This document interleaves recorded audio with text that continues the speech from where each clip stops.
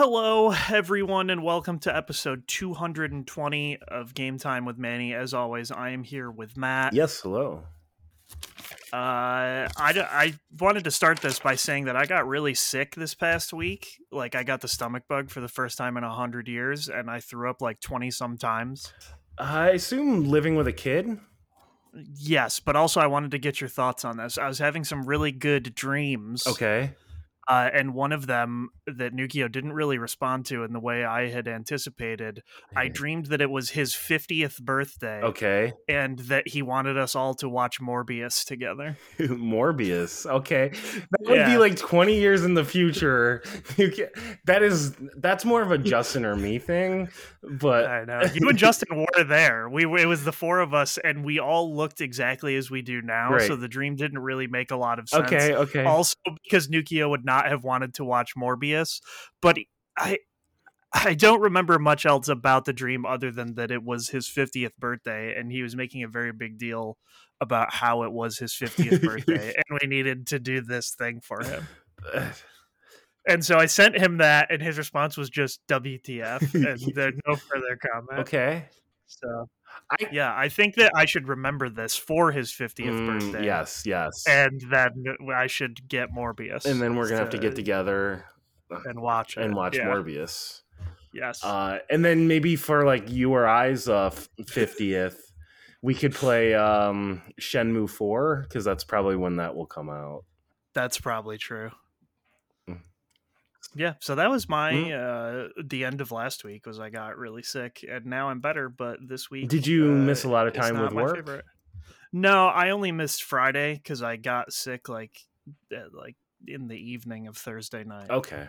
So you didn't even get to play a lot of games, make up that time with games. No, yeah, because I just wanted to die. Yeah. So. Yeah, luckily I can't think of the last time I threw up other than like alcohol related, which that would even be like 10 years ago now. I was going to say the last time I had not thrown up prior to this year, it had been over 10 years. It's probably like, other than alcohol, it's probably been like 20 years. I can't remember if I threw up once or twice prior to this one this year. Definitely once, because I had spaghetti, and that was awful. How do you fuck up spaghetti? Well, it wasn't that it was fucked up. I just threw up. No one else threw up from the spaghetti. I was just okay. So sick. You were sick. I don't know what happened. Yeah, but boy, spaghetti coming back. Ooh. Oh, that was Thursday night. No. This Thursday was raviolis. Oh, what's with you and Italian? And also throwing up every 20 minutes, even if there was no ravioli left. Great. So that was upsetting. Thinking about the spaghetti, I don't need to get into the graphic detail, but that seems actively awful for... Oh, it was absolutely the worst thing. The noodles getting in places you don't want the noodles getting into. And for a while, every time after that I saw spaghetti, I was just like, no thanks. Yeah, no, I get that. I have had spaghetti since. Pasta parties. Yeah, everybody loves a pasta party. Oh, so yeah, that's mostly what I was doing. Yeah. I do think we should probably give an update. So the podcast is going to be changing again. Yeah, we're going to do it every other Sunday. Every other Sunday. I have a new job. It's going to be later in the day, so it just doesn't really work out to do it during the week. So we're going to do it on the weekends now. So, so excited about that. Yeah, that's cool. Yeah. And tomorrow I'm heading to DC. Oh, yeah. With your back not hurting this time. Yes. In theory. Yes. Oh, yeah. We recorded that podcast, and then like the next day my back went out. That's wild. Okay.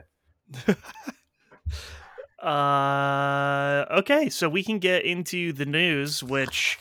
The main part of the news to me was that Microsoft is really out there trying to get people to get excited about their weird monopoly so that they can actually acquire Activision Blizzard. And the main antagonist to their deal is Sony, who is being very upset about it. And my thing about it is there are plenty of legitimate reasons for people to be upset about this deal, like the consolidation of many studios under Microsoft. but Sony is basically like a sad kid who's like, Call of Duty though, and it's like, no man, why don't you just like use the actual it makes Sony seem like blatantly like obviously they're only caring about this for money, which is the case, but like at least try a little bit. Well, it's not even a sad kid because like they're winning. They are, and I didn't put this on here. I almost linked it to it. Did you see Microsoft like trying to talk about how bad they are and how they're the little guy in comparison to Sony? So like the guy who's like mainly in charge of this deal, I can't think of his name. He's the one who tweeted out all these other weird things. He basically was putting out charts for like, see, like in Japan, they're 96% of the market and we're 4%, which is hilarious. And then they're like, and then in Europe they're 80 and we're 20%. And you know what they did not show? The US market share, where they're probably pretty fucking close. And I was just like, man, come on. But also Microsoft is not a small company where they're like, oh my god, we're being bullied by Sony. Like, shut the fuck up. You're a huge company. How the hell else do you think you can afford this? So like they're both just being really weird about it, but then they're shopping this around to other people who would in theory be opposed to it, like Nintendo. And I at first thought that this was fake because it was one of those things where like it was posted on Twitter as an image like people do when they're making apologies now. Yes. And it was just like, oh, we have partnered with Nintendo and signed a 10-year deal to bring Call of Duty to Nintendo platforms on release day. And they'll have the same parity and features as the Xbox version. And the only thing I can think of is like, why? Like, why? I think it's to just kind of show that they're not gonna be shitty, and I think this does kind of like it puts it back on PlayStation. Like, hey, Nintendo's playing ball. Why aren't you playing ball? It does put it back on, and I get that portion of it, but like, no one is like, who's like, I'm a fucking Call of Duty fan and I love Call of Duty, but the only thing I have is a Nintendo Switch. Like, that person literally doesn't exist. You're right. So that's why it's like not that big of a deal for Microsoft. Oh, no, for Microsoft, but then, yeah, and whatever magic technology they have to invent to get that shit to run on the Switch, because it, like, looks photorealistic now. Right. They would have to, like, they'd have to change it to, like, a 16-bit SNES game to get it to run properly on the Switch, but that pales in whatever comparison them getting this deal would make. Do you think they'll just have, like, a different team? Like, a Switch team?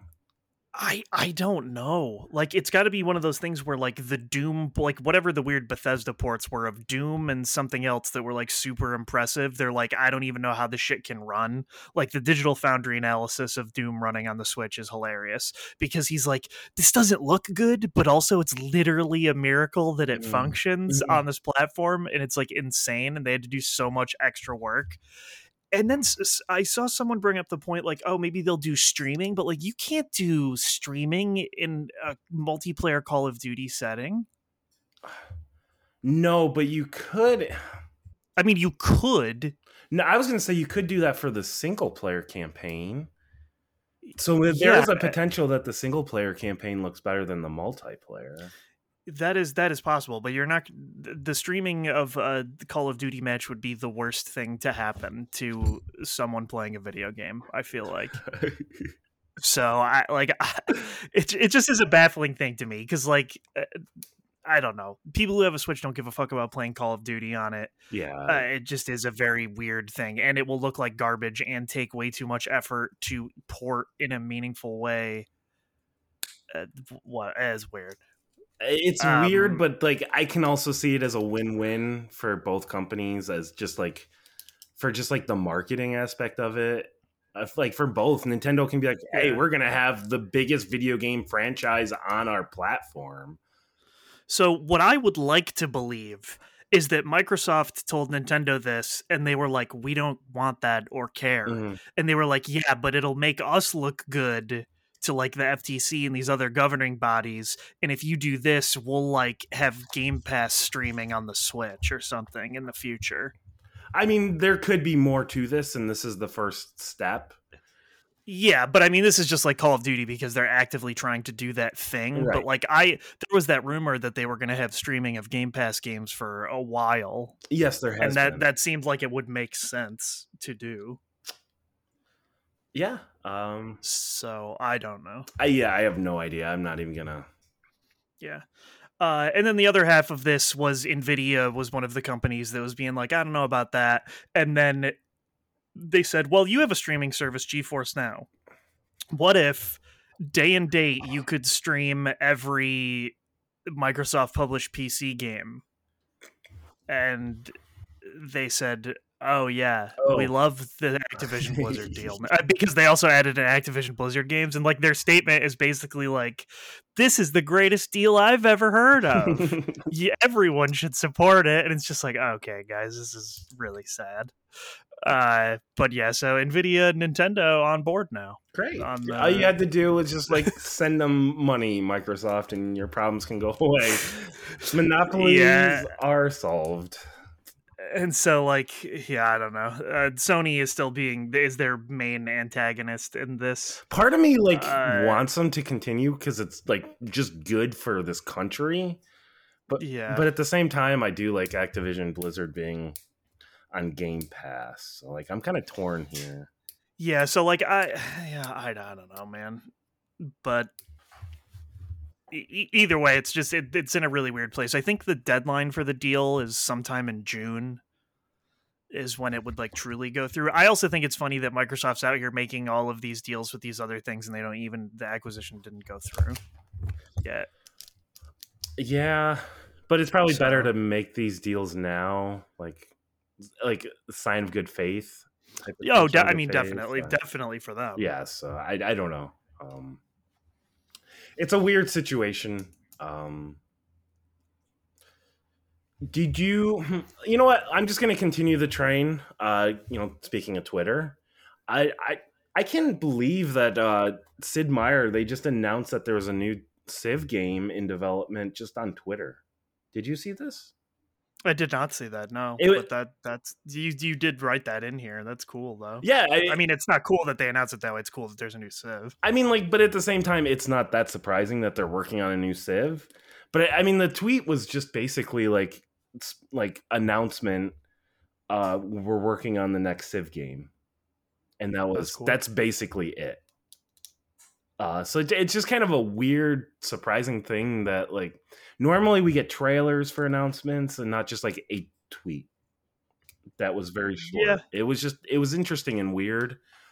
I am also kind of wondering if it's maybe not Civ 6 and if it's a different, like a Civ spinoff, because they specifically said the next Civ game. So I mean, time will tell. But they're working on something, which is not that surprising. Yeah. Today there was a PlayStation State of Play. There was. That's all I would say about it normally, but because there was not, it was focused on PSVR 2 stuff in the beginning because they just released the PSVR 2, so they gotta push that. I thought Destiny kind of looked cool. I will never play it, but the trailer got me a little hype. People have been excited for this expansion. I know that. Chia looks like a Manny game. That's true. Goodbye Volcano High looks like a Manny game, but we already knew about that. We already knew that. What was the release date? June 12th? Yeah, it's not. I also think that will make a great game for my girlfriend. So I'm like, maybe I'll play that with her. Humanity. This game looks interesting. It looks like a puzzle game. Now, did you have sound at all for this? I did not for that portion, no. Because I specifically wrote down a note. I thought the music was cool. Well, yeah, I mean, it's the same studio. The creator is Rez and Tetris Effect. So. Okay, that makes sense. There was just something about it. It was very simple, but I just found it very catchy and upbeat. Yes. Then they showed Baldur's Gate, which was just like the most, like, I'm sorry, but like that game did nothing for me. Oh god, I can't wait for that game. But also, I would never play it on a PlayStation. I see, like, If my life depended on it. For me, like, that fantasy RPG, that is just like the most boring setting for me. I just can't do any. Like, I just have no interest in it. Then they that it is literally Dungeons and Dragons. I know, and I kind of like Dungeons and Dragons when it's not in that setting. Okay. Wayfinder just looked like Dauntless to me. I don't know what the difference is.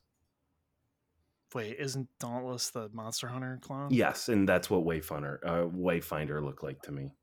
Oh, okay. It was like a multiplayer online, and you're going around like fighting monsters type creatures. It looked like Dauntless. Jesus, it's the time for Monster Hunter clones, huh? Yes. And then they went into Street Fighter, which, fuck yeah, Street Fighter. Yes. So people had been wanting this trailer for a long time, and they thought it was going to be a Capcom Cup, but then they announced before Capcom Cup they would show nothing other than to announce that Street Fighter 6 would have $1 million pop for Capcom Cup for Street Fighter 6. Fuck yeah. Which is fucking sick. But so yeah, this one was Zangief, Lily, and Cammy. Yes. Watching it, like, I can't decide if I like the art style or not. I do, and I was excited when all of the characters leaked because Cammy finally got a new outfit and it looks tight as fuck. And that's true. See, like, I like that aspect of, like, it's almost like a comic booky, like, very flashy. Part of me just kind of wishes they had stuck to the more sprite based, you know. I mean, yeah, but that hasn't been since Street Fighter 3, man. I know, but like, just watching this, I was like, God, it would look. Even if they went with more of like a Guilty Gear, where it is like 3D renders, but it still looks sprite based, like something like that, I'd be like way more into. I see where you are coming from. I know it's not going to happen. I'm just saying, but. Once I get playing the game, it's not going to matter because it looks awesome, especially Lily. I was into Lily, what Lily was doing. So, yes.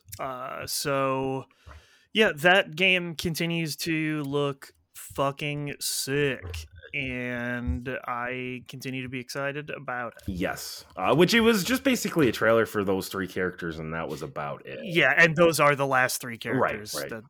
that they had not shown. Because the other ones were DLC. It was Ed, Rashid, and... Fuck. Yeah. It was one other person, I can't remember. But Ed and Rashid were definitely DLC, which sucks because Rashid's new design looks fucking tight. Yeah, but we need some good DLC to come in as well. Yeah, that is true.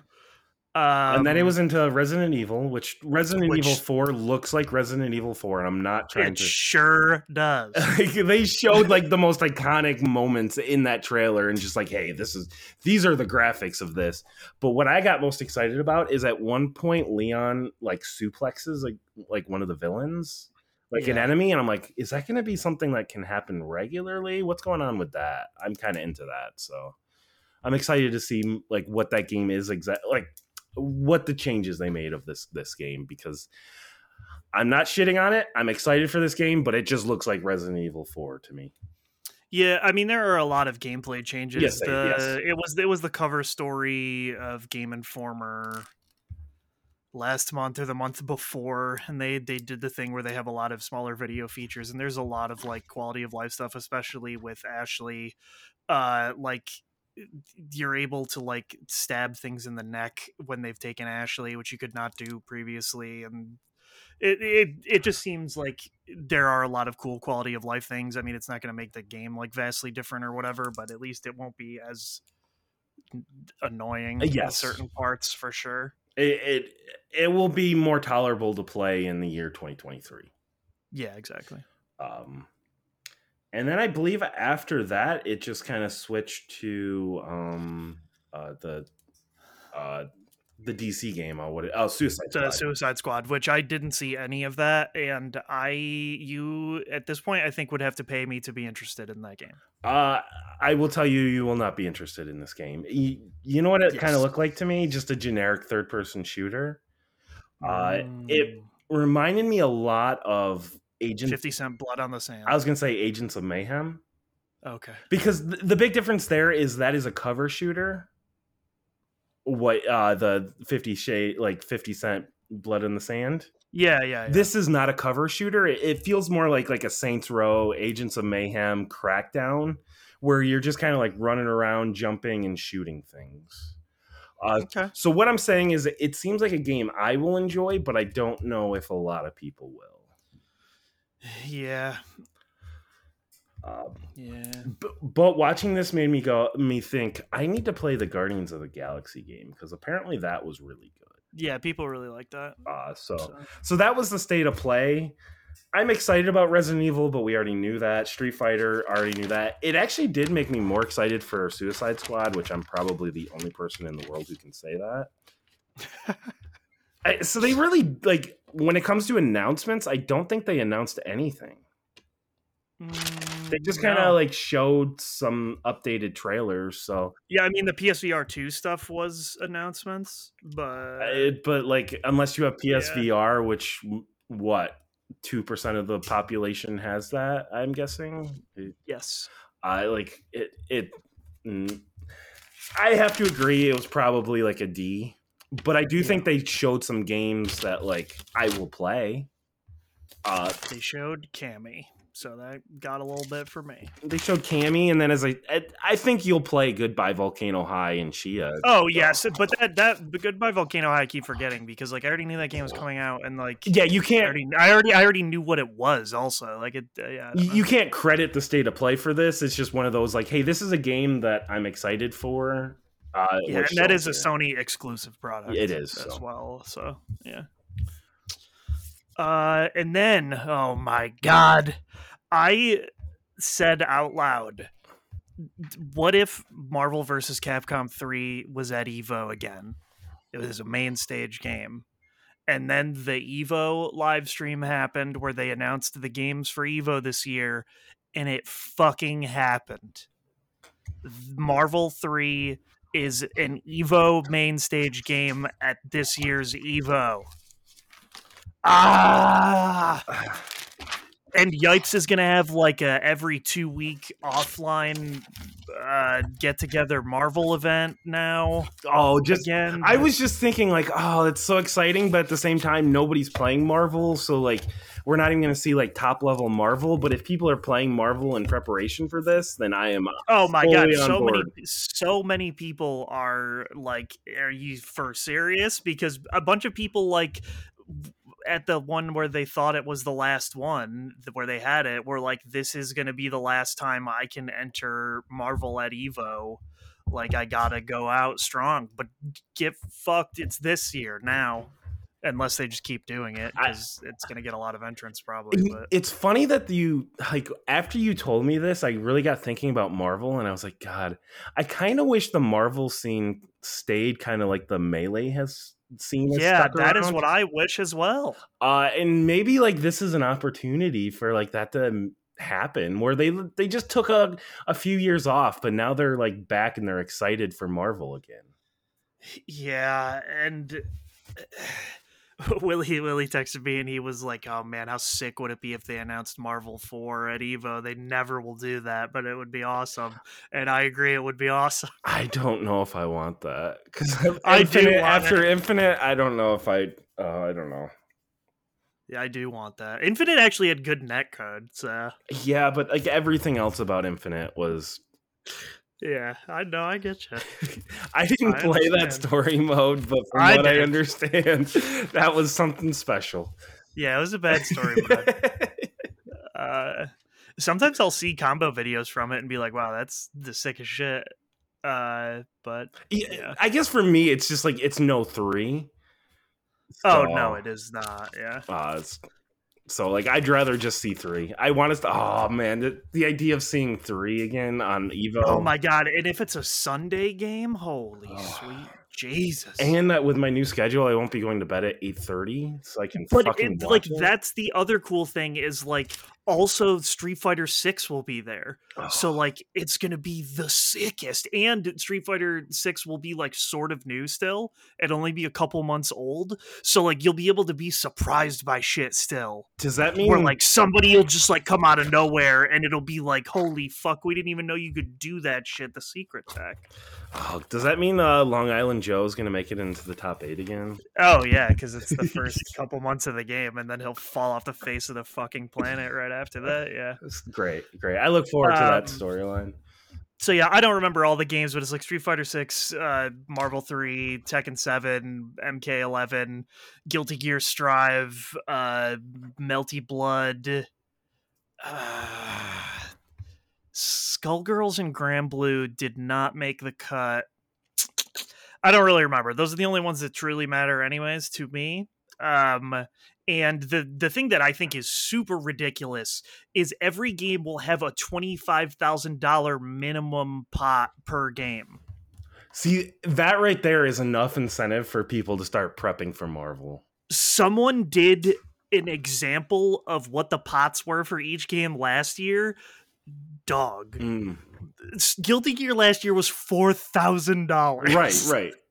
And like now it will be a minimum of 25K. Like that's fucking nutso. People are gonna practice their asses off. So this year should be sick in terms of people tryharding to win a ton of money. Oh man. But no, like the fact that I can watch Marvel 3 and a new Street Fighter in the same Evo is gonna. Yeah, last year Evo just like I with the pandemic and everything, but then also just like I feel like fighting games have gotten a little boring because let's be honest here, the fighting game community goes where Street Fighter goes. Yeah. And Street Fighter 5 has gotten boring at this point.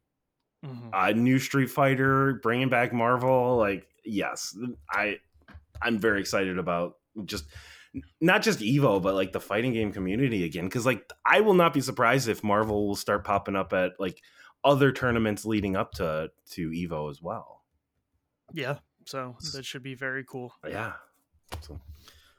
And then Shinji Mikami, the creator of Resident Evil, founded Tango Gameworks, which is owned by Microsoft. He is leaving Tango Gameworks.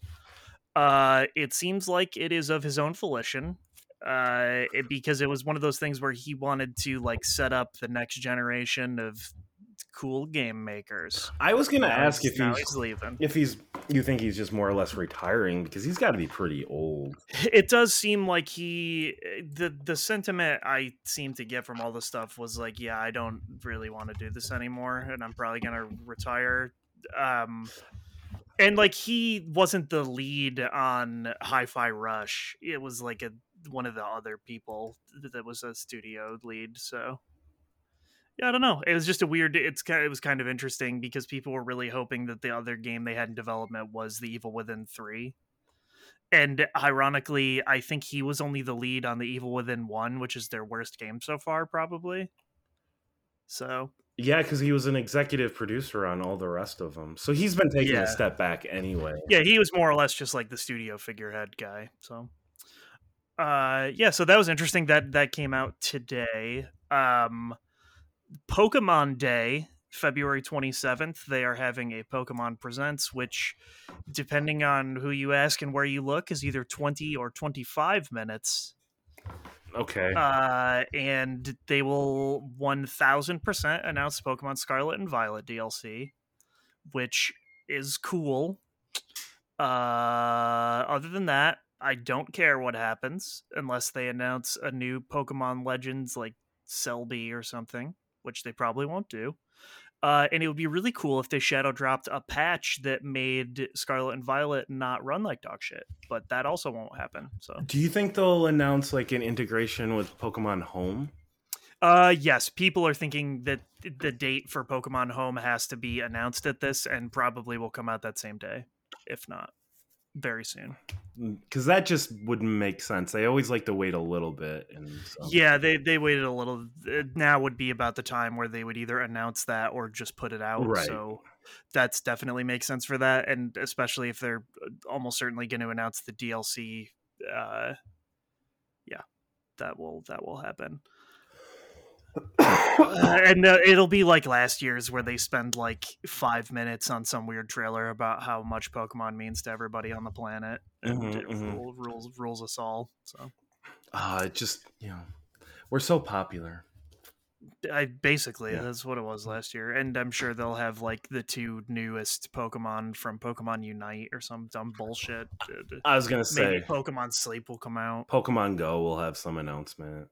Yeah, so I just want to see what the DLC for Scarlet and Violet is. I will play that and I will like it. Do you think they will announce what's coming out in November?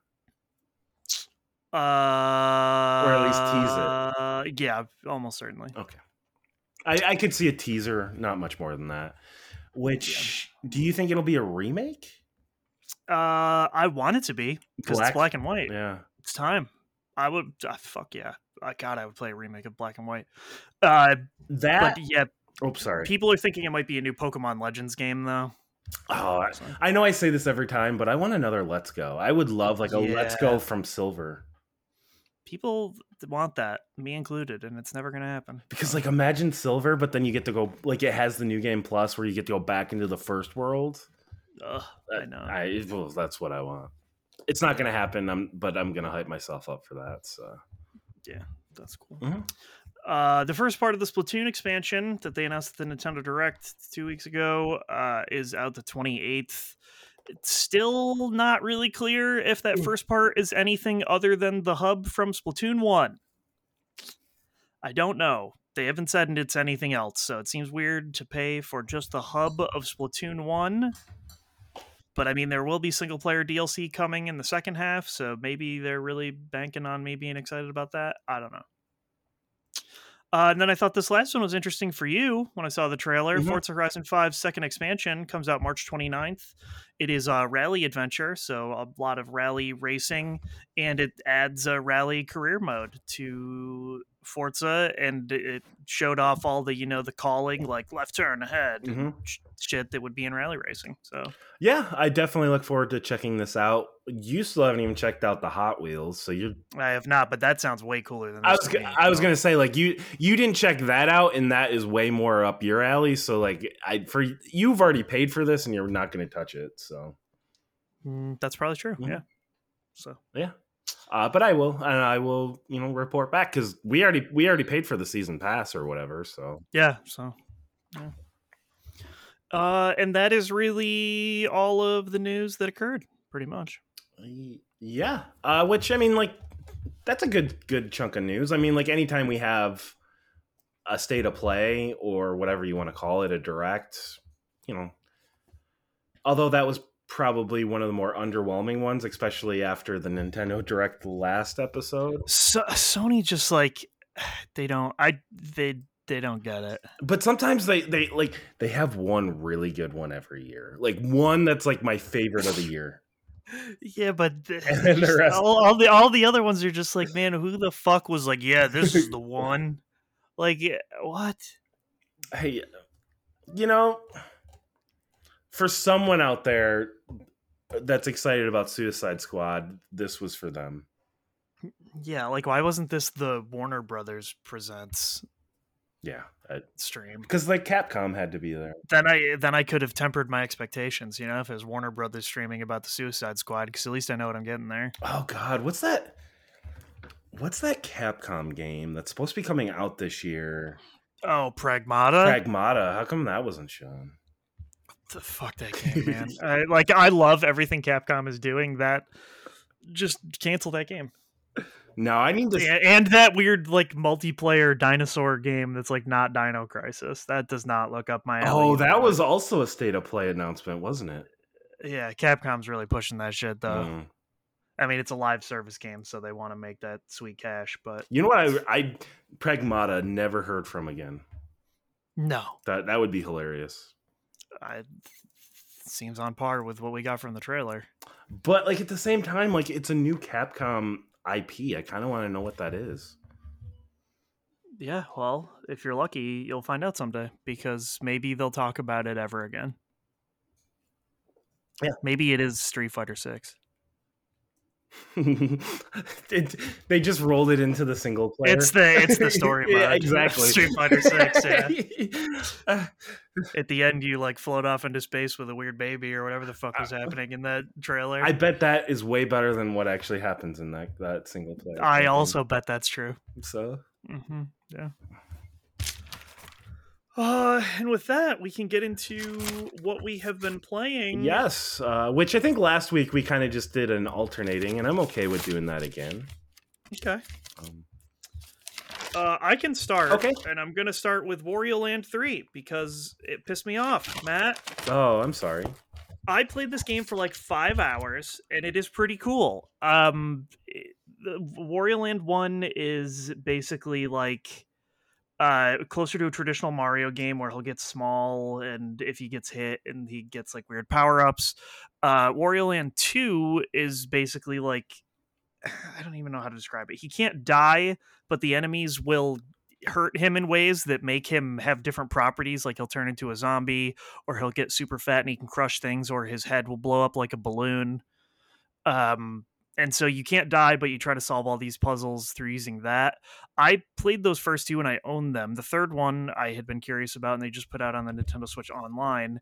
And Wario Land 3 takes everything from 2, except that it turns it more into a Metroidvania, where each stage has 5 treasures, and you try to get one treasure and exit the stage. And by getting treasures, it will change things happening on other stages when you collect certain ones. So like if you collect certain treasures, it'll like add these weird snakes to certain stages, and then you can go back and get a new treasure from that to continue and go on. Also, it has day and night on each stage, and that will also determine what treasures you can get. But also Wario will just like get power-ups that allow him to go to new areas of these levels.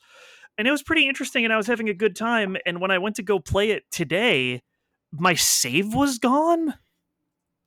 Oh. And I don't understand what happened, because like it's in the Nintendo Switch Online app, and it had been saving. The game like makes it very clear it's saving constantly, and it just was gone. That's crazy. And so then I saved to like see like, oh, what the fuck is it? Just not, was it never saving? And now it saved my progress on the first level, and I was like, I'm not doing this again. But it was very cool, and I was kind of near the end. I have no fucking idea what happened. It might be one of those things where like the game was saving, but I never closed the Game Boy app, and maybe it only truly saves the data of the app when you close out the app. I don't know. That's weird, but I see what I always do when I'm playing those games is like I'll save the game and then I'll create like a save state. Yeah, and I just don't use save states in those games. So like that, I don't know what happened. But anyways, I gave up. So I'm done with Wario Land 3 now. But it was very cool. Like it was a very interesting, like, oh, this is like a weird Metroidvania, and this game is like weirdly obtuse, but kind of cool in that regard also. Yeah, that sucks. So yeah, I played Wario Land 3, and now I will not do that anymore. That's too bad. I anytime you get like a save like loss like that, because remember I had that with Assassin's Creed 2. Yeah, but you kept going. I will not with this. I did, and I got about 5 hours in both times. Yeah, which is about the same as this. So it's like I'd be like, oh yeah, great. Commit yourself, Manny. Yeah, I don't think so. This one wasn't that good. You're right. I get that. If I didn't care for Assassin's Creed, I wouldn't have done that. So makes sense. I am going to talk about Resistance 3, which I just beat today. What? Yes, I got back to it this week finally, and I don't really know what to say about this game. It was just okay. The best game it was just okay. It's a very like, it feels like a first-person shooter from that era. Just in the way the campaign, it's just like very, very narrow level designs, and just kind of like, it's a corridor shooter. I don't know. It's fine. Okay. I just kind of played it out of my own curiosity, and I wanted to say like, hey, I've played the entire trilogy. I do think like out of all the Insomniac games, this just they don't fit. Infamous. Nah, dog, Fuse. Fuse, I bought that actually. I look forward to playing that. Fuse is the one that makes the least sense to me. I don't like. I guess, but like this still like they lack the Resistance series just lacks personality. Hey, take that back. Nathan Hale is very relatable and good character. Great, you're right. I take it all back. Yeah, I don't know. There's just something about it that I don't think it's good, but I think it's interesting. So yeah. I'm glad I played it. It only took me like 7 hours to play through the campaign. There was a small part of me, because there are trophies for like upgrading all the weapons. I was like, I could play through it again and upgrade the weapons. And I was like, no, it took me like a month to beat a 7-hour game. I did not enjoy this. Like, don't go for that trophy, Matt. So I did stop myself from that. I think you should go for it. Thank you for the support. No problem. I believe in you. I decided to not do that because there are other games that I should be playing. For instance, don't you want me to play Hi-Fi Rush at some point? I mean, I guess so. But it's not as funny as you playing Resistance 3 again. That's probably true. But I finally got through it. That's off my back. And at the end of the day, it was fine. I would not recommend playing it. I don't fully know why I was playing it, but I did anyway. So. Okay. I played Hogwarts Legacy. Okay. Which is fine. It is so weird because like all the reviews of it are like 9s, and I don't think it's that good. Do you think, and I'm not trying to shit on any of the reviewers, but do you think a lot of outlets were like, hey, put Andy on this? He's a huge Harry Potter guy. He'll want to play this. And so like the Harry Potterness of it is just kind of like pushing it above, just like that license. I think that could be part of it. The other part of it is I think a lot of people just like open world games more than I do. This felt like a checklist, like open world game. Oh, 100%. So like, I don't want it to sound like I don't like this game because I think it is pretty good. It basically is like, if you really like Harry Potter, like this will be your shit. Okay. The part where you go to Hogwarts and are exploring Hogwarts, I think is very cool, especially if it's always been like, you know, you've read Harry Potter and you're like, whoa, I wish I could go to Hogwarts. Like, I think they do a really good job of rendering the school and making it fun, cool, explorable place with like stuff around every corner. The part where I think that it starts to fall apart for me is like, also Hogsmeade is fine, you know, the little town there where the kids go for stuff. Like that part is okay because it has a lot of stores with personality, but then the rest of the open world is fucking huge. Like it makes no sense. It's like 90% forest, and then sometimes you'll come along these towns that are like 3 shacks, and it seems like in Hogsmeade and in Hogwarts, they like meticulously put like puzzles and like things to find. And then out in the rest of the open world, it is like one of those open world games where someone just literally vomited icons at random onto the map. So there's no, and they're fucking everywhere. So there's no reason to go to these areas except for the fact that there's an icon there to pick up some collectible. To pick up a collectible, or like to literal bandit camps, Matt. Literally. They're called bandit camps. In Harry Potter? Yeah, dog. Okay. That's what I'm saying. Like that is me, that is the most generic open world thing I could ever think of in my life. Is you have to go to kill bandits at a bandit camp. Did Ubisoft make this game?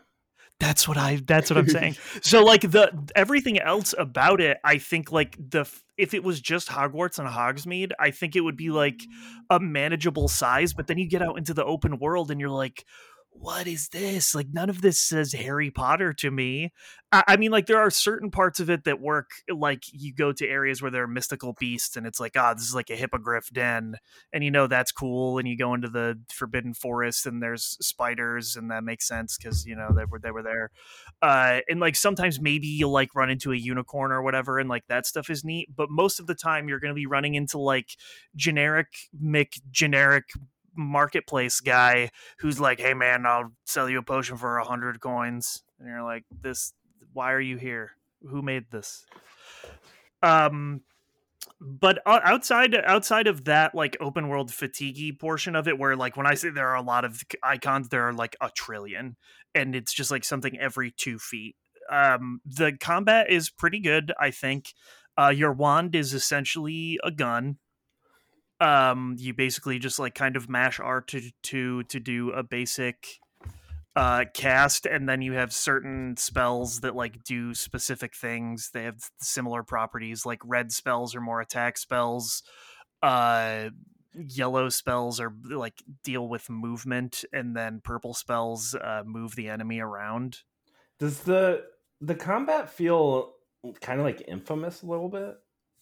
A little bit. It's got a lot of everything in it. Okay. Like there's like shielding and parrying, and like enemies will get colored shields where then you have to like use the specific type of magic to break the shield. There's dodge rolling. It's got a little bit everything you can think of. They just threw a little bit in there. Okay. And it is fine. Sometimes it can get very challenging if there are a lot of enemies at the same time, and I think that like it works. Will it work being held out to like 40-50 hours worth of time? I don't know. And the other thing that I think is really bizarre is like the enemies scale with you, so I never feel more powerful. I never liked that ever, which is like fine, except for the part where I haven't found better equipment than what I have in over 10 hours, and all the equipment is totally random. So like every chest I open, it's just like, why do I even want to open this chest? Because it's just going to be worse than what I have, and lo and behold, it is worse than what I have. Yeah, that's So I don't know if that's like because I just grinded too much or what the fuck is happening, but that is a little strange. But yeah, the gear is all random. It has the same like Destiny style menus of like you use the thing as a mouse cursor. I do like that you can do cosmetics over every single slot, so you don't just have to wear the stuff that makes you look like a fucking moron if you actually want to look like a cool wizard, although I prefer looking like a fucking moron because it makes all the cutscenes way funnier. And yeah, the plot is like not... It's not the best. It's not terrible either. It's just like they had to think of some dumbass contrivance for you to be at Hogwarts, even though that's not even really true. You could have just been a student who comes to Hogwarts, right. But instead, like, you're the chosen one. Of course. You're the guy who can like see traces of ancient magic, and like only certain people can see it. But also, for some reason, you're a 5th year, and it's your first time going to Hogwarts. Okay. And like they don't explain that. And no one seems to give a shit that, like, hey, how come you have magic, but you didn't start at Hogwarts in your 1st year, and it's your 5th year, and you just like everybody's like that's normal and fine. I mean, there are other magic schools in the world. There are, but you didn't go there. It was like you didn't have magic until recently. Oh, that's what it seems like, and like all the professors are told to give you extra assignments so that like you can get on par with a 5th year student, which seems like that would be really tough. Yeah. To learn 5 years of fucking school or whatever. I don't know. So like that part they just like never explain. They just like let that go. And I have seen from people online commenting, making it seem like that is just like not a thing that is ever cared about again or talked about again. So that doesn't make sense. But basically you're Wizard Jesus, and you can see ancient magic, and you have to stop the evil goblins from rising up. Yeah. Now you got this because of your girlfriend. Is she enjoying this game? She did like what she was playing of it and has not played since then. Okay. So we'll see how that goes. So you've played more than her at this point. Oh, I've played way more, yeah. Okay. What did you kind of expect that going in? I didn't know what to expect, I guess. Okay. I will definitely beat it now because I am at a point where I could beat it, but yeah, I don't know. There's like a lot of weird side stuff. Like you get the room of requirement, and then you can like decorate it with furniture, and then you can capture beasts like Pokemon style because poachers are trying to get them, but then you literally are kidnapping them in a bag and holding them hostage. So how are you any better than the poachers? Well, you're not killing them. I guess that's true, but you're still like being friends with them so that you can get their mystical feathers. It just seems not right. And yeah, now I guess the next main quest I can breed the animals and sell them, which also seems really fucked up. It literally Uh, is Pokemon. Okay, great. yeah, so like, and there are shinies literally. Okay, great. Apparently, of the 14 breeds or whatever, there are shinies that have super rare colors, and they're called shinies.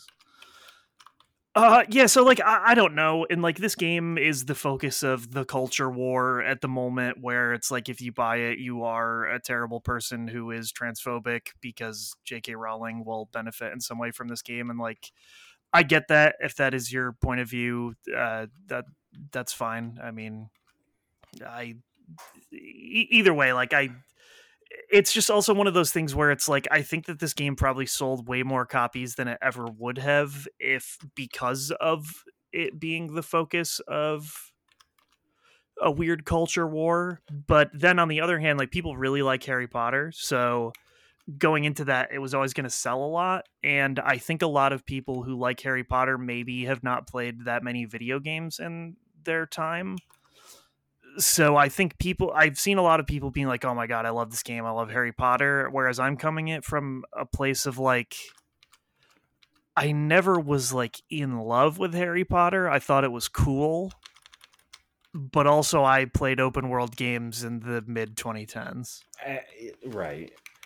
So to me it is like not like this end all be all, like this is catering to my wildest fantasies that I've always dreamed of. It is just like this is a an okay open world game that I think has some really good trappings that don't quite it doesn't quite like make it all the way for me. Like if I had to give it a rating right now, I would say it's probably like a 7 out of 10 because it's not bad at all and it has a lot of good stuff in it. It's just one of those things where it's like it's not doing anything to set itself apart other than use the Harry Potter license. Yeah. And to be fair, I think that's a lot of what Warner Brothers has going on, right? Like they have the DC license, they have the Lord of the Rings license. Well, not anymore. They also have the Harry Potter license, and so like they make those games and do those things. And like that's what they got. Also, Mortal Kombat, but that I consider to be a different thing. But like it's just one of those weird things where like I don't know, and Like, I get why people are so upset about it, but I think that also that whole storm around this game and like everything that's going on around it also made it get way more eyes than it ever would have normally gotten in any regular I context. don't think That's so that's weird. true. I mean, Oh, I 100% do. it's Harry Potter. I think Harry Potter's always gonna like be a huge draw. Uh, I can't. It sold some like absurd amount of copies, like 20 million copies, and it's only on PS5, PC, and Series X. So when it comes to PS4 in like a month or so and Xbox One, and Switch later this is year. Switch will be in like July. I don't Yeah, expect that to add a whole lot to it, but yeah, it was some like I bet people who just have a Switch and are Harry Potter fans, that's a huge Venn diagram. I bet that's true also. I bet that it will be the worst experience ever I though. won't. I'm not saying it'll be good. I'm saying I think it'll sell better than you'd think. That's probably true. But I mean like just even the sheer amount of PS4s, like if the Right. game is definitely I think it was some ridiculous number. I can't find it now because a lot of sites don't report on it, which I get. Uh, Yeah, Hogwarts Legacy, for me, this was always a game that I'm like, I'll eventually play that, but I don't mind waiting for a sale. It seemed exactly what you're describing. It seemed like a Ubisoft game from 10 years ago. Okay, it sold 12 million units in its first 2 weeks. Yeah, I mean, that's fantastic. Whereas the other thing I was thinking of recently is, you know how many copies Elden Ring sold? A lot. 20 million. You know what also is like one of the best selling video game franchises? I was just listening to a podcast, SpongeBob. That makes sense. It does. But like Elden Ring is a From Software game. It sold 20 million copies. Yeah. That's like more than Nintendo. Like, what the fuck is that? That game got huge. Oh, it got huge. I'm just saying 20 million copies in like less than a year. Like, what the fuck? I think we're also just not used to video games being as huge. Yeah, that's fair. I mean, but this Hogwarts Legacy, well, because it's 12 million on just current gen consoles, like, it's gonna fucking skyrocket. Yes. So that's why I just don't think like the culture war. I think that's just a very, very vocal minority. Oh, it is definitely not. It is literally everywhere. It sold 12 million copies. Yeah, I know, but I'm just there are news articles about her literally every day. I know. The New York Times just wrote an article about her yesterday. Did they really? Yeah. Oh god. It was a couple days ago. It was after that. It was like the literal day after a trans person killed themselves. Oh, and that was like all over the news. Okay. Yeah, like, it's bad.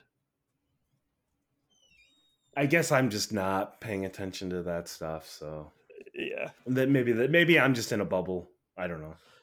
No, yeah, she is in the news like literally every day, Okay. and she like talks about this game and how she's a terrible person. That's all. Yeah. I'm not defending her. I'm just saying, like, I don't really pay attention to her. I don't care. Yeah, which is good. Yeah, and we should not pay attention to her. I agree. Speaking of open world games, I've been playing Assassin's Creed Black Flag, as you know. Yes, and I just don't know how I feel about this game. Because it's just like a series of highs and lows. Like, I don't think you fully remember this game, but like, it feels like a vast majority, like probably like 60 to 70% of the main missions are tailing missions, and they are bad tailing missions. I don't even remember, so I couldn't tell you. I did look it up, and it is in fact like of just like run of the mill. Like, someone on Reddit like broke down every game, and Assassin's Creed Black Flag does have the most. Nice. One of the comments said Black Flag felt like sailing to a location to tail a mission to then sail to another location for another tailing mission. And that's literally how this game feels. But then when you're not in a tailing mission, it's so much fun. That makes sense, because tailing missions are bad. Yes. And I will say, like, Syndicate had a lot, but they changed up the tailing missions, and like, these are just like the most generic of like, hey, just follow this guard and then like kill a guard on the way and then just keep following this guard for like 10 minutes, and just like it's rough at times. Hey, to be fair to this game, Syndicate came out after it. Did. Syndicate came after, and I will say I've been kind of wondering, like, why is this game like regarded as well as it is? And I think part of that is the fact that like it follows up Revelations, which was just like not great, and then 3, which was bad. So in comparison, this game is great. And then also the pirate aspect and like the ship and the pirate aspect, like, I think all of that is fantastic. But like, man, the main mission structure, like, they just did not get this game right. Mm-hmm. And I'm a little bummed out about that, because I think if they had like better main missions, this could have been one of my favorite Assassin's Creed games. Mm-hmm. But you know, it's still better than Revelations and 3. I will say that. So definitely a step up. And then like Unity after. I think I'm willing to say Unity is a better game. Oh god, fucking Unity sucks so bad. But like, I am coming in with the perspective of playing it like after like a lot of the Unity issues were fixed. That is true. I also thought that the story of Unity was bad. I did not like Seabook Arno as a character. Yeah, he's like that. The character in Black Flag is way better than the character in Unity. Yeah, Kenway, my boy. But there's just something about like Assassin's Creed and being in like one city that I just really enjoy. So it just being just Paris, I liked that aspect of Unity. Mm-hmm. But I am still liking being a pirate as well. So, that's fair. Do you want me to just hop into Forza real quick? Sure. So I finished playing Forza, and the more I played it, the less I continuing this trend of not really liking the structure. Like the driving is fantastic, but I'm not really loving the way the game is structured. Because it's structured of like championships. So you basically pick a type of car. So it's like, I'm going to do a sports car. I'm going to do like American Muscle, or I'm going to do a retro American Muscle car.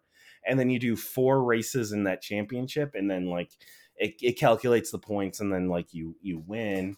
And then after that, you go on like a road trip to like another city, and then to just do another championship. So it's just a series of like championships and like road trips, which the road trips are just like driving from one city to another in like this group of like other drive cars. But like, there's just something about like the road trips that are just kind of like pointless. They take probably anywhere from 5 to 15 minutes to drive to the next location. And you don't really get anything out of it other than just kind of driving. Okay. And I don't know, like at one point it kind of just popped up, like you've spent like 4 hours in road trips. And I really kind of thought back, and I was like, yeah, but I wasn't really doing anything in that time. I was just kind of like driving to the next location to do more races. But like, you're also like timed. Like you have to get there in a specific amount of time or you fail the road trip. So it's not like you're exploring. You're just kind of like driving from point A to point B. It like, I could see why they took that out, and why that like this aspect isn't in other like Forza Horizon games. Like, I think it's a neat idea that just did not pay off. So, but hey, the driving was a lot of fun. The other thing is there are a lot of championships. I think to beat them all, like to do every single one, there's like 128. Jesus. And keep in mind, that's championships. So like, and that's 4 races per championship.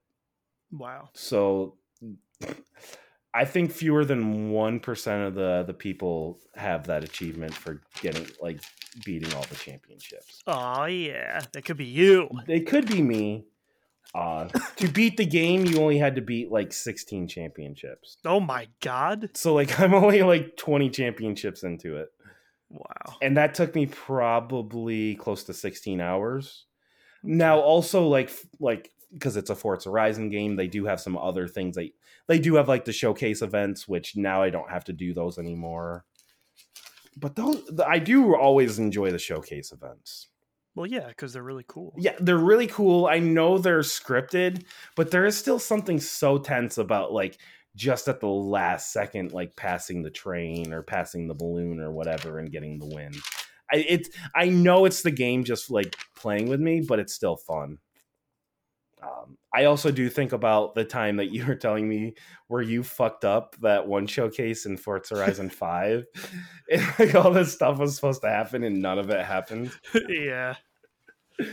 Yeah. So that's Forza Horizon 2.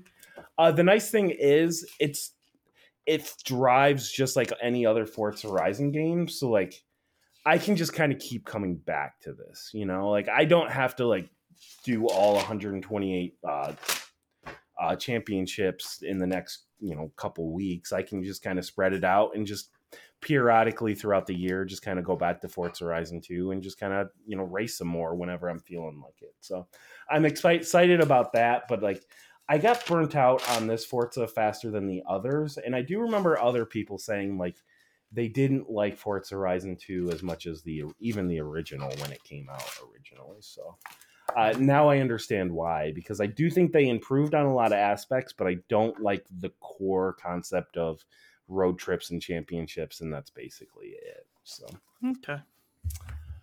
why don't you tell me about Final Fantasy Theatrhythm? Final Fantasy Theatrhythm Final Bar Line is the ultimate Final Fantasy Theatrhythm. They took all of the songs from the last one, including the DLC songs, and added more. There are, once all of the DLC is out, there will be 500 and some songs, I believe, total. And some of those in DLC will include like Chrono Trigger and Nier and some non Final Fantasy games. But uh, Theatrhythm is a Final Fantasy rhythm game. Before they were on, well, the first two were on 3DS. Then they made a weird iPad version that was not very good, and they also had an arcade game in Japan. Uh, Before you would use a touchscreen, and that made the game, I think, a lot easier and more accessible to people. Now it is buttons only, and I think that is fine. Basically, you either have one or two notes that need to be pressed at a time. So to push those notes, you will use I use L1 and R1, but really you can use pretty much any two buttons you want. L1 and R1 just seem to make the most sense for where your hands sit on a controller. And then there are also stick flicks, which will be yellow notes that they show you like which direction you need to flick the stick in to do that. And so it starts off pretty simple, like most things, and then it gets absolutely fucking insane, and only true psychos would be able to do it. Like most rhythm games, I sit somewhere in the middle on this one. Games where you really have to push the buttons super quickly. Uh, it depends. I'm old, so usually I can't do it as well as I used to be able to, but this I can usually play on like the mid difficulty, which the difficulty naming is fucking stupid in this. It's like normal, expert, chaos, and supreme and chaos. I don't fucking remember. But like the difficulty that should be called normal is called expert. Great. That's why it's like this is stupid. Usually I play on expert, which is not the expert difficulty. Whatever.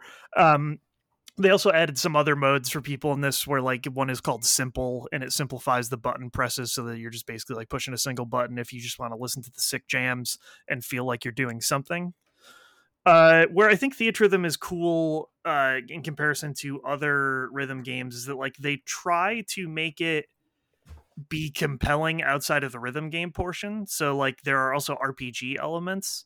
During the stages there are enemies, and you have a party of 4 characters, and you fight them. By like each note you hit, you do damage, and then depending on the skills you equip, doing a certain amount of notes or a certain amount of things will cast spells or whatever. So you make a party of 4 Final Fantasy characters. They level up.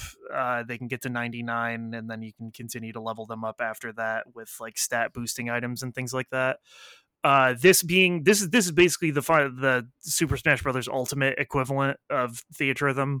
So there are 104 playable Final Fantasy characters to unlock and level up. Yeah, I don't know. I mean, there's not a lot to say about it. It's fun. It's insane, and you play through so much Final Fantasy music, and Final Fantasy is a series that has the widest breadth of music in most video games. It has like basically every famous Japanese composer whose name people might know worked on Final Fantasy music at some point. And then also there are like all kinds of fucking weird jazz remixes and chiptune remixes, because why the fuck not? Yeah, I don't know. It's really cool, and it is a very good product. I can't believe that they made this version of it, and also that they put as much like love into it as they did, because I guess I would never have expected this to sell very well for them, but it must, because it's the 5th version of this game they have made. uh yeah, I don't know, it's a really cool thing that Square greenlit this and made it. Yeah, I don't know. It's cool. That's it. So it's just interesting. The last couple of weeks, you've played different rhythm games, and they're so different. They're very different. Yes. I don't. This is like an old school rhythm game, where Yeah. where the other one, it seems like this is like a new like burgeoning genre, because like last year was what that like Metal Hellsinger, which was the shooter, which I dabbled with that a little bit. I didn't talk about it on the podcast because I didn't stick with it long enough to really talk about it much. But then you have like the Hi-Fi Rush. I don't know. It's interesting to see that like we may have like a new video game genre, but then we still can like have these like old school like rhythm games as well. Yeah, and it is one of those things where it's like I would like to see rhythm elements added to more games if it's a fun thing, you know what I mean? Like you think about like Crypt of the Necrodancer as a roguelite with rhythm elements, and like that was one of the hardest games I've ever played, but also still pretty fun and entertaining. But then they made that Zelda one. I can't think of that name. Cadence of Hyrule. I just talked about that the other day. That was a really cool game too. That you want to talk about great music? Oh my god, I love. Oh my god, that's what I'm talking about. Yeah, when you talk about that game, you don't really talk about the gameplay. You talk about the music. Yeah. So yeah, I don't know. It's a Final Fantasy rhythm game. I like it, and I'm almost done. With it. So yeah, this is kind of like a remake, right? It is brand new, but also yes, sort of. I don't know. It's weird. Yeah. I guess speaking of remakes, the game I've been primarily playing these last 2 weeks is Dead Space, to be honest. Yeah. I'm on my third playthrough right now. Oh yeah. I am loving this game so goddamn much. The first one, my first playthrough, I just kind of like focused on like what was different about the game. Just because like I've played that first one so many times, I'm just like I just know it so well. So every single time I kind of walked into a room or walked into like a new area, I was always just kind of like focusing on what was different. And not necessarily if I like the changes, just kind of noticing all the changes. I'm really glad I'm playing through it like a second and then a third time, because now I'm able to appreciate the changes. And I gotta say, they took what I consider one of my favorite games of all time, and I think they've just made it better. Giving Isaac a voice like he has in the second and third one, it doesn't necessarily make the story better. It's the same story, but I think it just makes it so that the story is told a little bit better. Things are a little more fleshed out, and you can just kind of appreciate that it's just a better told story, you know? Mm-hmm. So I even just like that aspect I'm enjoying more, but then I'm just kind of looking at all the changes they made, and across the board, I have to say that I don't think they've really made any changes that have made the game worse. To me, they've enhanced the story. They added some side missions, and they're quote unquote side missions, which a lot of them were just kind of like go to this area of the ship and then get some like audio logs and maybe some video logs or text logs, but just like these little things that are just kind of fleshing out the world and giving you an excuse to kind of go back to these areas and just kind of re-explore them. And then you're obviously getting like better loot, getting better loot, so then you can kind of upgrade your guns a little bit more. Which I guess, like, speaking of the gun upgrades, they completely overhauled that system. Before, it was just kind of like you have weapons and then there are nodes, and then you just kind of plug the nodes into the weapons and they get better. But a lot of the nodes, a lot of the weapon upgrades with the nodes, they had like these empty slots. So you have to like put them in because it's like this chain, but you don't get any upgrade from it. They completely overhauled that. So like every single upgrade is meaningful now with the nodes, but you have to kind of explore the world and find like specific like upgrades for like there's a pulse rifle upgrade that you have to like attach to the gun, and now all of a sudden like it has a grenade launcher, but then you can now unlock more of that like gun skill tree. So like it's keeping that node aspect, but then it's also implementing like, hey, you need to explore the world more. And so like I'm just kind of enjoying that aspect. I think that adds, I think it just makes the game a little bit better. I wrote down some notes, just like, the tram system, which I think I talked about this last week or last episode. The tram system was basically just at the start of every episode, you kind of got off the train, and then, or not an episode, but like the start of a chapter, you got off the tram, you go through the chapter, and then at the end of the chapter, you hop back on the tram to the next chapter. In this, the tram is more of just like the fast travel system in this Metroidvania world. So it just kind of makes it feel just everything more interconnected. And I just, I like that. So it's still just Dead Space, but better. And that is so exciting for me because last year, when I'm really thinking about the games, there was nothing that I just felt passionate about. There was nothing that I would have definitely played through 3 times, maybe 4 or 5 times. And I absolutely could see myself doing that with this remake. Nice. Because I played the game. My first playthrough was on easy. My second playthrough was on medium, and now my third's on hard. I don't know if I'm going to do an impossible because that just sounds too stressful. But I definitely want to do a playthrough of just using the plasma, not the plasma rifle, the plasma cutter. The plasma cutter, which is basically the game's like default weapon. Because there is an achievement for that, and I'm enjoying this game enough, and I think the plasma cutter is the best weapon in the game anyway. So. Mm-hmm. Dead Space is exactly what I wanted. It is perfect. I don't know if perfect's the best word, but like they took what I consider a great game and made it better. And that's all I want from a remake type of thing, Mm-hmm. So, have you talked to Scott at all with this game? Not after he texted me saying it was the game of the year. Okay. I'm willing to say that about for me as well. It is the game of the year. Interesting. I like this game is like would have been my game of the 2022, hands down. So if there's something better, which it's entirely possible because we got Resident Evil later this year, coming up soon. Mm-hmm. We have Spider-Man. That's gonna be fucking awesome.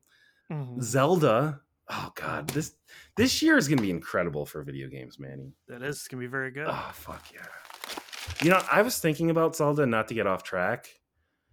I'm kind of wondering about that game. Are people going to be disappointed by that? If by people you mean not me, then yeah. Because the reason why I asked that is because for a lot of people, they're going into this game going, Breath of the Wild is the greatest game of all time. Mm-hmm. This is a sequel to that, and they're going to be expecting it to be better.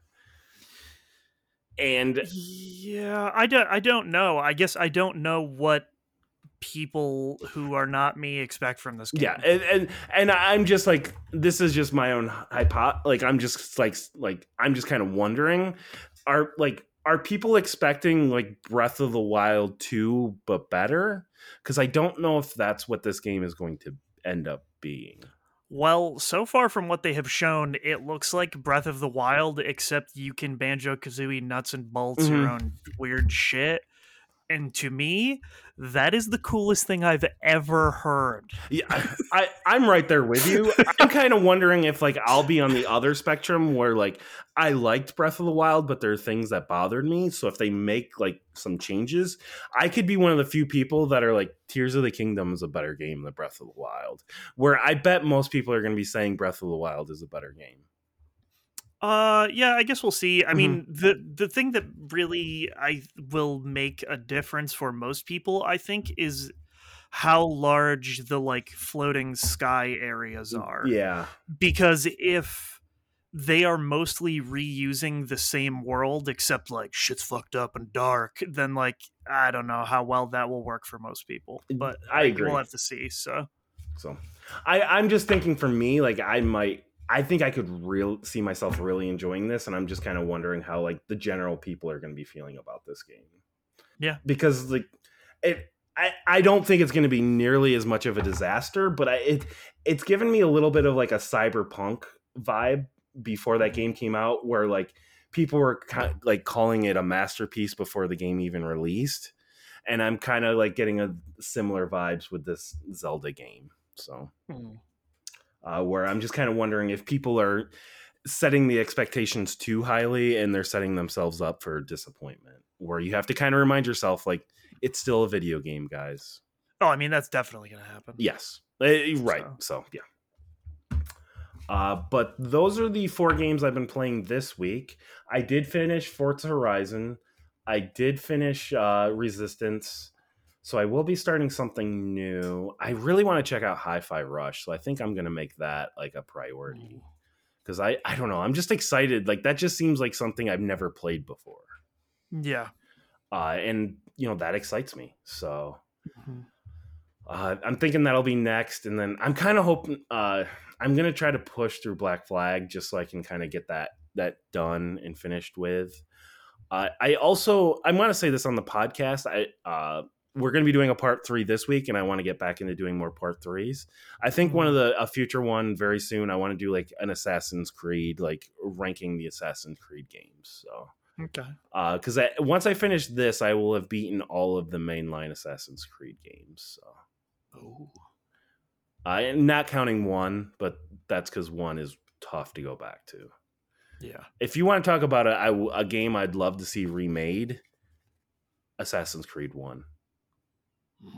Take that story, but like make an actual like modern game out of it.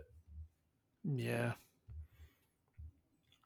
But those are the games I've been playing, so I guess we'll just kind of move into part 3. This is going to be primarily Manny talking. I just wanted to give him an outlet to talk about this documentary series. Yeah, so I don't know how long I will talk about this. Probably not a super long amount of time, but I watched the Double Fine Psych Odyssey, which was their the 2-player productions produced documentary about the entirety of the production of Psychonauts 2, which anyone who would like to watch can do it on Double Fine's YouTube channel. There is a playlist that has all 32 episodes in it, but also the 2019 Amnesia Fortnite movie, which I had already watched, but also is important context in where it happens in the thing, which altogether is probably like 40-50 hours worth of video and content. And I don't know that it is like for everybody. I just personally found it fascinating. One, because Psychonauts means so much as a franchise to me, and because Tim Schafer and his writing mean a lot to me as well, and like just Double Fine in general. But also I am just interested in game development and how games are made. And the truth of it is that it's a miracle that any video game comes out, because boy, it's rough out there. So like for those who don't know about Psychonauts 2, well, I guess Psychonauts 1 first, Tim Schafer worked at LucasArts Entertainment. He wrote a lot of stuff for them. He was one of the people who worked on Monkey Island, but he was like the writer of Grim Fandango and Full Throttle. He worked on Maniac Mansion before that, Day of the Tentacle, and his two main babies though were Full Throttle and Grim Fandango. And he made those games at LucasArts, and they were owned by LucasArts, and he basically thought to himself, I would like to make my own games that I own. And so he made his own company called Double Fine, and they worked in a basement for several years where they made their first game, Psychonauts. And it was a miracle that game came out as well, because they lost their publisher partway through that. I can't remember who the original publisher was for Psychonauts, but they lost the publisher. And the miracle of Double Fine is that they were not going to make payroll, and they were shopping it to a bunch of different publishers, and no one was taking it. And so in order to make one last ditch effort at the game, Tim Schafer asked one of his close friends if he could borrow $250,000 from them. Okay. And that did happen. And until this documentary came out, no one knew who that friend was.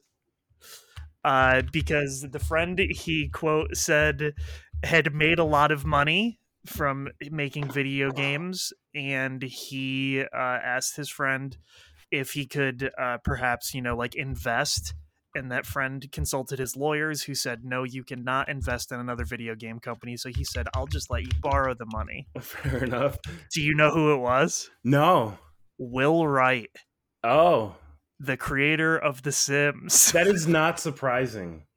I know, but I thought that was the fucking coolest thing in the world. So there's a scene later in the documentary. They tell that story a couple times.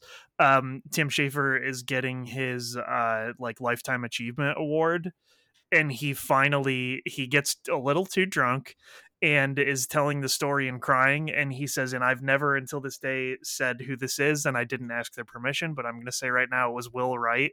And to me, that is the coolest fucking thing in the world. And that Will Wright gave him $250,000, and then in a miracle they were able to get a publisher for Psychonauts and continue working on it, and so he was able to pay Will Wright back that money. But it was basically Double Fine's existence and most of their games are one miracle after another. Because they crunched the shit out of themselves during that game, man. There was a bunch of people who had no idea what it was like to start a video game company, who didn't really know what it would be to take and make a game of that scope. And that game the original Psychonauts had problems. They fired their first two level editors because it wasn't working out, and they started a lot of that stuff over and did a bunch of iteration. And when that game came out, it did not do super well. It reviewed critically pretty well, but it did not sell well at all, really. It's a cult classic, and I am someone who had purchased that cult classic for PC back then, and because I had liked Tim Schafer's work on Grim Fandango, it was just something where I ended up picking up Psychonauts, and it really meant a lot to me, especially as someone who has always struggled with mental health issues and things like that. And it really dives deep into that. And I think the writing is cool and funny and very good. So yeah, Psychonauts 1. Then years later, people kept asking him to make a Psychonauts 2, and he had apparently been writing ideas for it and shopping it around to people. And finally, they decided to do a Fig campaign because someone who worked at Double Fine left and made Fig. And that it was basically a crowdfunding platform where you could basically people who wanted to pay could pay and invest and get returns on how well the game does or whatever. But you have to invest at a very high tier, yeah. And so they made that money on Fig. They surpassed the goal by quite a bit. But then you still need a publisher to get the rest of the money, because video games cost way more than people think to make.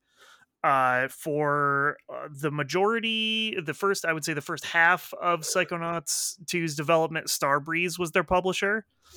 I don't know if people remember what happened to Starbreeze, but several years after that initial showing of Psychonauts and them working with Starbreeze, Starbreeze came under legal action.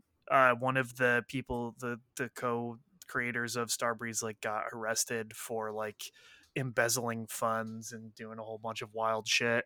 And apparently they had been overspending in almost every category after they looked at the finances, because the guy had stolen a bunch of money. And then they ended up ceasing to be a publisher. So then they had already been paid a lot of the money for that, and they had no publisher, and literally Microsoft saved them as a developer. when Microsoft came in for the acquisition, that saved Double Fine as a company. Psychonauts 2 would not have been a game. Double Fine would not exist if Microsoft had not purchased them.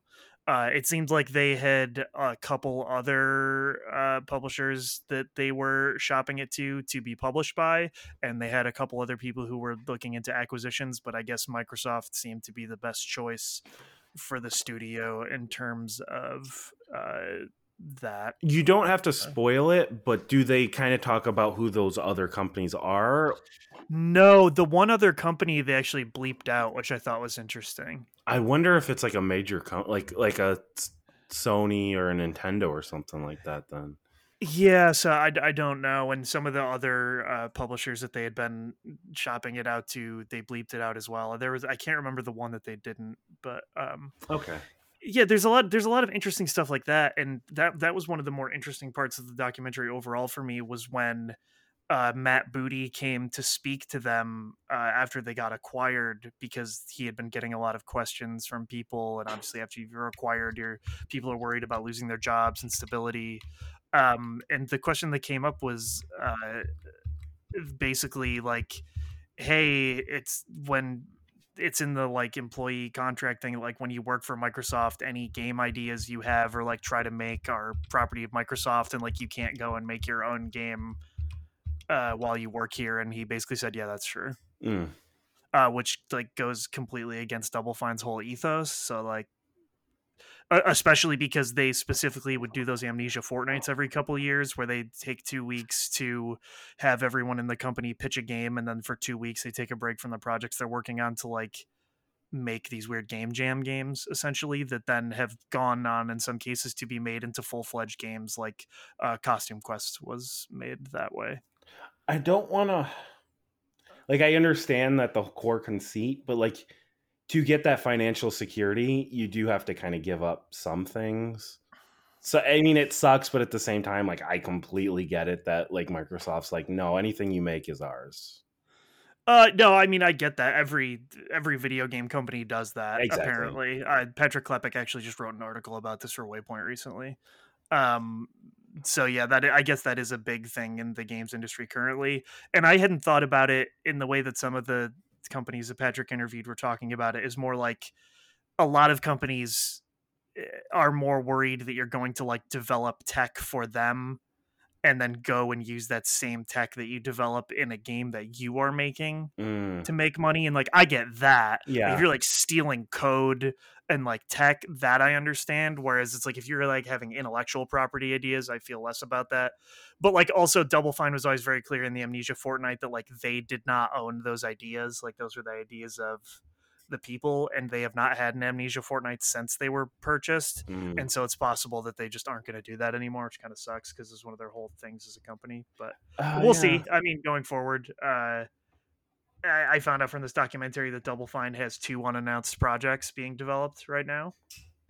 I hope that they are smaller, because Psychonauts 2 is by far the largest game they made, and it took them 6 years to make because it did not go well. Yeah, I think I haven't watched this documentary, and from everything I've heard, I need to check it out.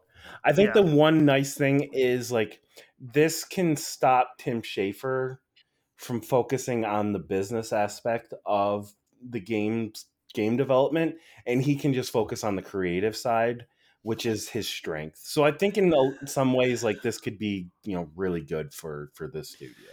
It could be, for sure.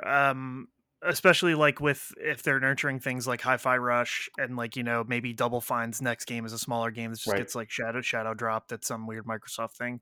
I think that's really cool. But boy, the realities of game development are fucking rough, dude. Yeah, You just like watch this and everybody's so excited to start at the beginning, but like Tim is the only writer there, really, which is crazy. Right. And it's hard the whole time. It is hard to watch because it's like people need his guidance, and he can't come to a lot of these meetings for various reasons, and he for a long time was not as involved as he should have been. And that was like causing problems with like people designing levels before they even really knew what they were about in the plot and things like that, which doesn't really work in a narrative driven game like Psychonauts. They brought in a level designer and a producer from that had used to work at, I think, Crystal Dynamics. And they do not super gel with the like free flowing fun, I guess I didn't even know, like free spirited way that Double Fine ran. And so like that producer, you can see clashes with a ton of the people who had been there since the beginning of Double Fine. I guess I don't know how much I want to spoil about this documentary. Like, people get fired, and they do not go into the reasons why fully in some of these cases. And so it just seems like some of these people had like a hardcore falling out, and they just like major people who worked on this project end up leaving. Some of them, it is very clear it is from burnout, but others, it just seems like maybe a bunch too many people complained about them in certain ways and things like that. Like it's pretty interesting. And Tim Schafer doesn't become the like creative lead on Psychonauts until like its last year or two of development. And they throw out a lot of level designs that in the beginning there are like several entire brain worlds that were like conceived as totally different things, and you get to see how those evolve over time into the things that they became in the final game, and that kind of stuff is cool. And I really like all the scenes where they're like brainstorming, but sometimes it gets really hard to watch. Like you see the people get burnt out, man. Like you see people leave, and you see people get burnt out, and it's tough. People break down numerous times there, like when Crunch gets brought up and stuff. Like there's a really, really uncomfortable meeting about Crunch at one point. Yeah, I don't know. It's just one of those things where it's something that you never expect to be able to see, and you would never expect to see something like this from like a Microsoft, a company owned by Microsoft. Yeah. And the other part of it is like, this game should not have been finished. It shouldn't have been able to have been finished. Starbreeze should have gone under. They shouldn't have made as much.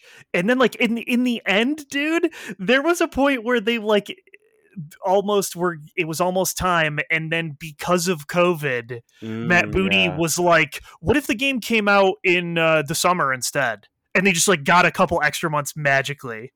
And it's just like shit like that, like just like miracles happened, miracle after miracle after miracle, for them to be able to spend as much money and time as they did on this game, and for it to come out and be as good as it was is just mind-blowing.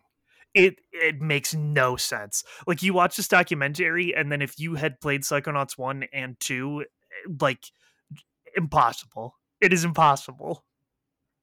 I don't get it. And Psychonauts 2 is so far above the scope of their previous games. Like you think about Psychonauts 1 was a pretty large game. It was the first game they had ever made. They didn't know. All right. So they're like, oh, we're never going to do that again, except that they did, because they made Brutal Legend.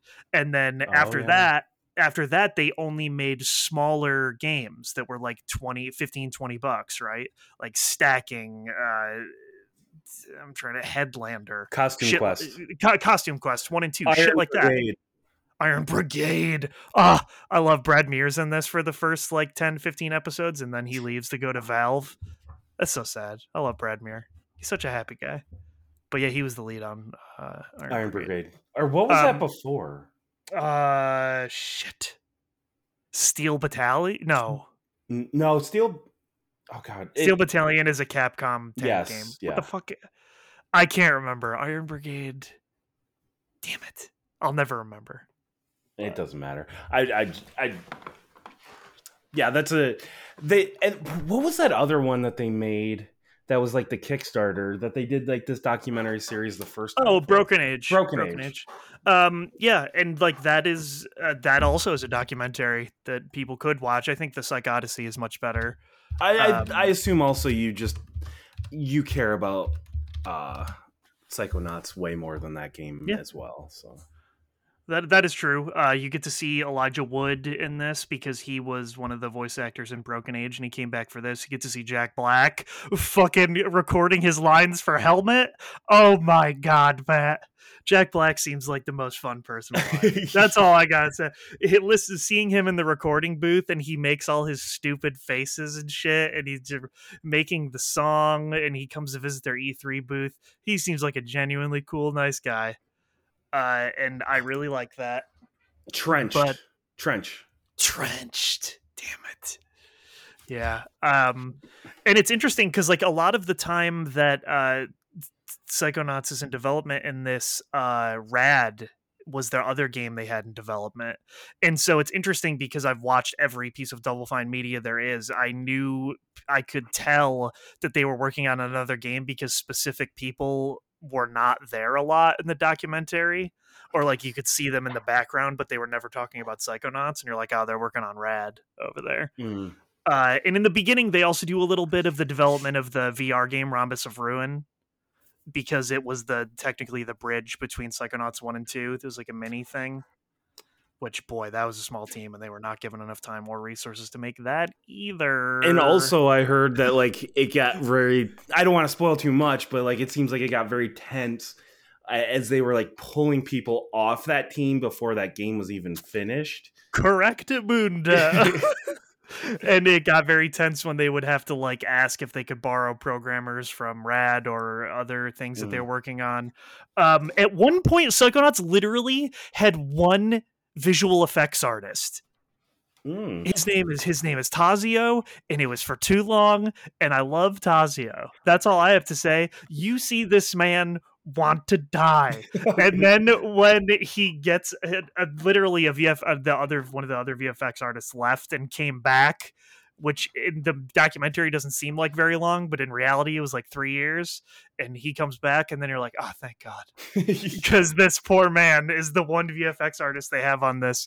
And it just like, yeah, and it was a very weirdly run project because like they hired the guy to do it, and he was doing it his way, and it didn't gel with people.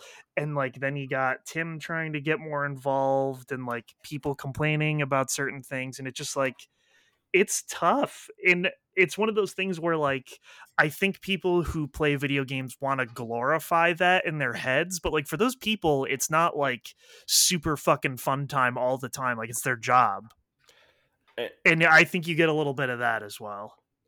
Yeah, I think it will be good to get like really kind of put into appreciation, because like even these bad games that come out, people had to deal with a lot of the shit that like this documentary is going to be covering, you know? Oh, exactly. Like, yeah, it's just like at the end of it all though, you have this like shit game, but at least with Psychonauts they can point and say like that's probably the best game they've made. Oh yeah, I think hands down, personally. And that's exciting, you know, because like it would suck that much more to go through that entire process and then the game just like doesn't come together at the end. So yeah, it's one of the coolest things that I've seen about video games, probably. And yeah, I don't know. You get it all. You get they have money problems, you've studio acquisitions, publishers going to prison, like it's got it all.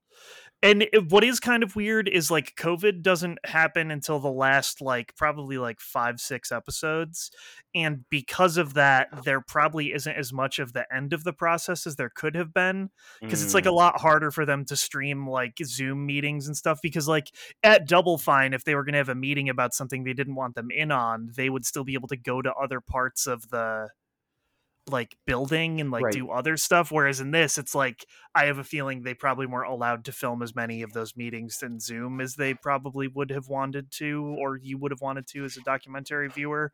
And it's harder, especially at the end, to be like, do you want to just like watch them go through these bug fixes, or like right. do you want to watch them like build this level by hand? Yeah, it's just a wild process. The whole thing is fucking crazy, and like it is so long that you like once you're done you're like, wow, I really went on a journey there. Like this is fucking crazy. I'm curious, how quickly did you like eat through this documentary? I did it in like 3 weeks. You want to hear something crazy? What? I was listening to the Min Max podcast, the Yeah, Ben yeah, Hansen. He's like as big of a Double Fine fan as you. yeah. That the documentary series dropped on Friday. By Sunday, he had finished it. That makes sense. He's in it. Yeah, But he's not like as an actor, but they like show a min-max review yes. of them talking about Psychonauts. Yeah, Yeah, which he said he's like friends with some of the people, but like Yeah. still, I mean, like he was fully engrossed. Like 48 hours later, he's watched like 22 hours of documentary. It's Yeah. crazy. So it's just crazy, and like it goes through several Amnesia fortnights in the middle of that, so you get like a little break from Psychonauts, and you go into like them making these smaller games, and then you see how some of those actually end up getting integrated into Psychonauts 2 as brain levels. You see one of the people from Two Player Productions become an intern and then start designing levels himself. okay, Asif, what a guy. It's really fun, and like I get why afterwards it might be hard to work with Tim Schafer. There's a lot of parts where people are like, oh, you've never worked on a Tim Schafer game, and then you see some of the people who came from like Ubisoft or like Harmonix being like, yeah, that's fun at first until the end when you're just like, I want to strangle you. Because yeah, in the end, the producer of the game at the end ends up being Naoko, and she was the lead on what the fuck is the dance game at Harmonix? The really good one. Dance Revolution. No, what the fuck is it called? Harmonix dance game. Dance Central. That's Dance Central. I mean, she was, I believe, she was the producer on Dance Central 1 and 2. Okay. But yeah, she was. You see when a lot of these people start, like they do the meetings, and it's like it's my first day, right? And then you see them for 23 more episodes, and you're like, holy shit. These people have been here forever. And then they're just like a husk of a human being. Yeah, and it's sad in some cases, like where people who had been there from the beginning leave. But you know, like it's not always like, oh, they got burned out. It's like, you know, life happens. Yeah. People get opportunities, people have children, people do all kinds of stuff. So, and then some of them you like see come back, like Greg Rice. His story is the fucking saddest one of all to me. Even though he works at Sony now, he was their biz dev person, and he was like the lead on Broken Age. He literally got them to be acquired by Microsoft, and then that made his job obsolete. Oh, that sucks. But like he did that knowing full well, you know, what was going to happen. Right. And it just was one of those things where it's like, oh, it's really bittersweet. Like you saved the company, but also kick rocks. And it wasn't like that. It was more, he was just like, yeah, I did this and my time has come and I'm going to do it for Sony now. Blah.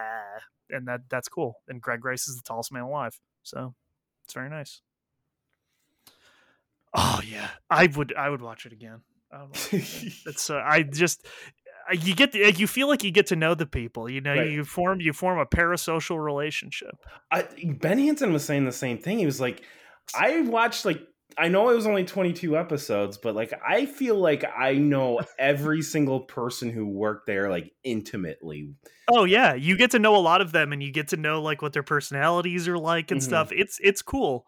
They do a good job, and you know, they sometimes it's just like you'll notice that those people will be in meetings, and then later on they get more comfortable with the 2-player crew, and they'll be in one-on-one meetings, giving them the dirt about what happened in a meeting they weren't allowed to film and stuff like that. Great. Get the inside scoops, and it's like it's cool. I don't know. It's a very neat documentary, and it's something that like you don't get to be. Usually people aren't embedded at a studio like that. You know what I mean? Like NoClip makes documentaries, and Danny was able to go like talk to the Final Fantasy XIV team, but he wasn't there when they made Final Fantasy XIV. Whereas like 2-player, they were there in the offices every day. Yeah, the closest parallel I have is like that God of War series, Raising Kratos, but like they took all like those 5-6 years and condensed it down to an hour and a half. This they took 5-6 years and condensed it down to 22 episodes. 32 or 30. 22 hours, 32 episodes. Oh, it's more than 22 hours. I see. Ben has said it was 22 hours. I would guess that it's more than that, but that might be the case. They vary in length greatly. Hmm. Some of them are like an hour and 15 minutes. Some of them are 20. Like you never know what you're gonna get. Grab bag. Yeah, I'm thinking like by the sounds, I might be able to convince my girlfriend to watch it. So Yeah, it's interesting.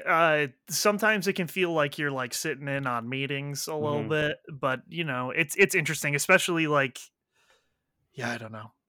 As someone who had played the game, it was the coolest. I I don't know. I think she would enjoy this game. Like she loves Banjo Kazooie, so I'm like, Oh yeah, I I think was so. like, I should get her to play this because I think she would love it. Because like, I think it's wittier. I think the story's way better. I mean, the Yeah, gameplay is better. Like, I think it's just a better game than Banjo Kazooie. So yeah. You can ever play it. You can ever watch a documentary, and then you exactly. both together can be like, wow, no one should ever make video games again. All right. I already came to that conclusion after the God of War documentary. So Yeah, you're like, oh, these nice people hate their yeah, lives now. Oh, yeah. good. Oh, that's They're great. all drinking so much. Yeah, Oh great. no.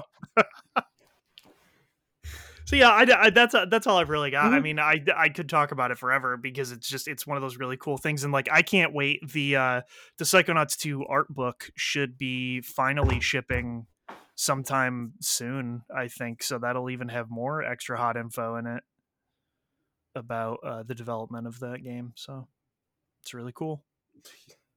I look forward to checking this out at some point. It's just it's hard to be like it's one thing to be like, all right, hour and a half, I can watch this, but like 22 episodes, that's a good chunk. And right now I'm just so busy watching the Jersey Shore. So.